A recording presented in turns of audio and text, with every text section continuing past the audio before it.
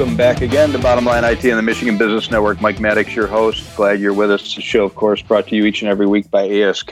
As I say, the greatest IT services company in the galaxy. And I think we have T-shirts around here that prove that. I'm not sure, but if not, we'll get them. We're so glad you're listening today and that you're with us. I'm really pleased to have Ben Hatala with me. Ben is the Chief Operating Officer of Clicktivated. Clicktivated is a fascinating company that produces the ability to use interactive video for retailers to monetize their product. And Ben, we've covered a lot of ground already, and I would like to just get into maybe a little bit of the nuts and bolts of this. Before I do, though, let's talk about some of the challenges. As you started this in 2013 and grew it, as you said, from a push market to a pull market, people are coming to you now. The landscape has changed. Society has changed.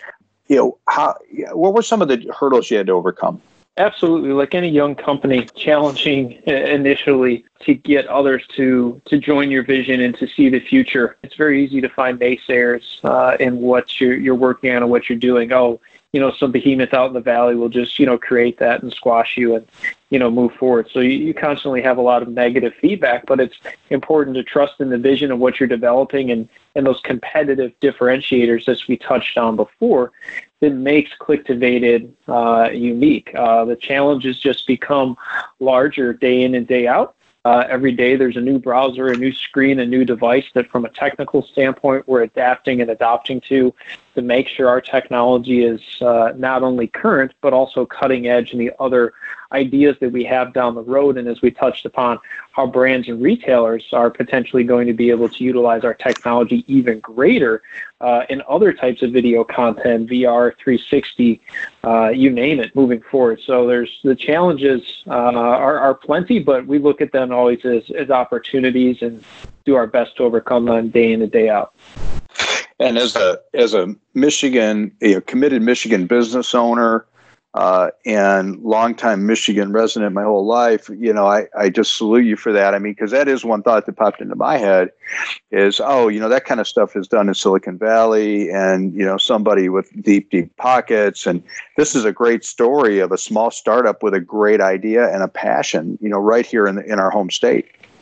So if we get into the mechanics of this, Ben, I want to just touch on how it works. So, I don't want to get too deep, and I know it's probably a long topic, but, if I'm a retailer, so, use an example, if I'm, Tommy Hilfiger and I've got a shirt or a clothing line, that those products are going to be in a lot of videos. They're going to be in streaming video that people watch. They're going to be in, produced Hollywood videos. They're going to be in, videos that are done by small, medium businesses. How do I know where my video is? How do I work with Clicktivated to get your technology embedded? How do the mechanics of that work? How does it get to the point where there's a user interface and somebody could click on it and see the information I want them to see as a retailer? Yeah, so just like our UX, our user interface for the viewer, for our clients, other businesses, we want to keep our onboarding process as quick and as simple as possible. So again, we're not producing the video. We're simply laying in our technology to make it interactive. So what happens in that case, so to stick with Tommy Hilfiger, they would send us over a copy of their video and a list of the products that are featured within the video. We then take those two pieces of data, run them through our platform, and it will output a now shoppable / interactive video. At that point, we return the video to the client for approval, and it is ready for launch within 24 hours on the client's site, which then they can promote through email, through social, or any media campaigns they're running as well. Our business model is straightforward. It's a license fee based on the quantity of videos, and so we don't inhibit or limit the amount of clicks or the amount of commerce or anything through the video. In fact, we want to have as much interactivity and shopping going on in the video as we can. To touch upon your second question is, how does the viewer know? Which is a great question because this is different. It is unique. We first, prior to the video, reinforce, I should say, the viewer's behavior with a pre-video image that lets them know, hey, this is a shoppable video. Click at any time to learn more. and that is branded with the individual brand, retailer, destination.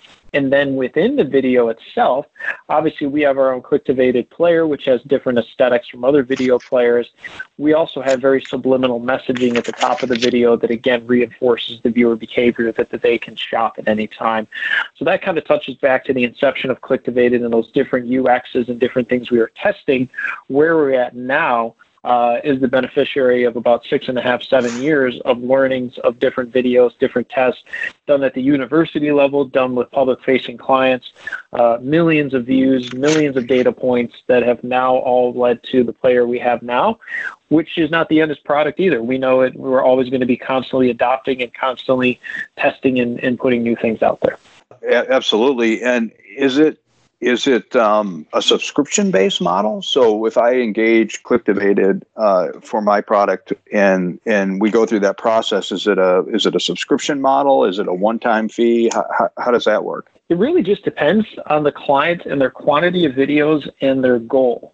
We remain flexible and nimble on the type of packages we put together. It can be a hybrid of what you outlined. Like we can have a license fee for utilization of the technology and then ongoing hosting and data fees as well, because obviously behind the scenes, equally as valuable as the interactive and shoppable experience is we're harvesting all that data and viewer interaction to report back. So not only does the client now know, hey, 3,000 people watched our video, 250 of which clicked on the red polo, but 72 actually purchased it. So that's the type of meaningful consumer data we're capturing and reporting back as well. Yeah, that's fascinating. I mean, there's real value in that. I want to touch on that right after the break. We've run out of time in this segment, but we're coming back right after the commercial, so don't go anywhere. You're listening to Bottom Line IT on the Michigan Business Network.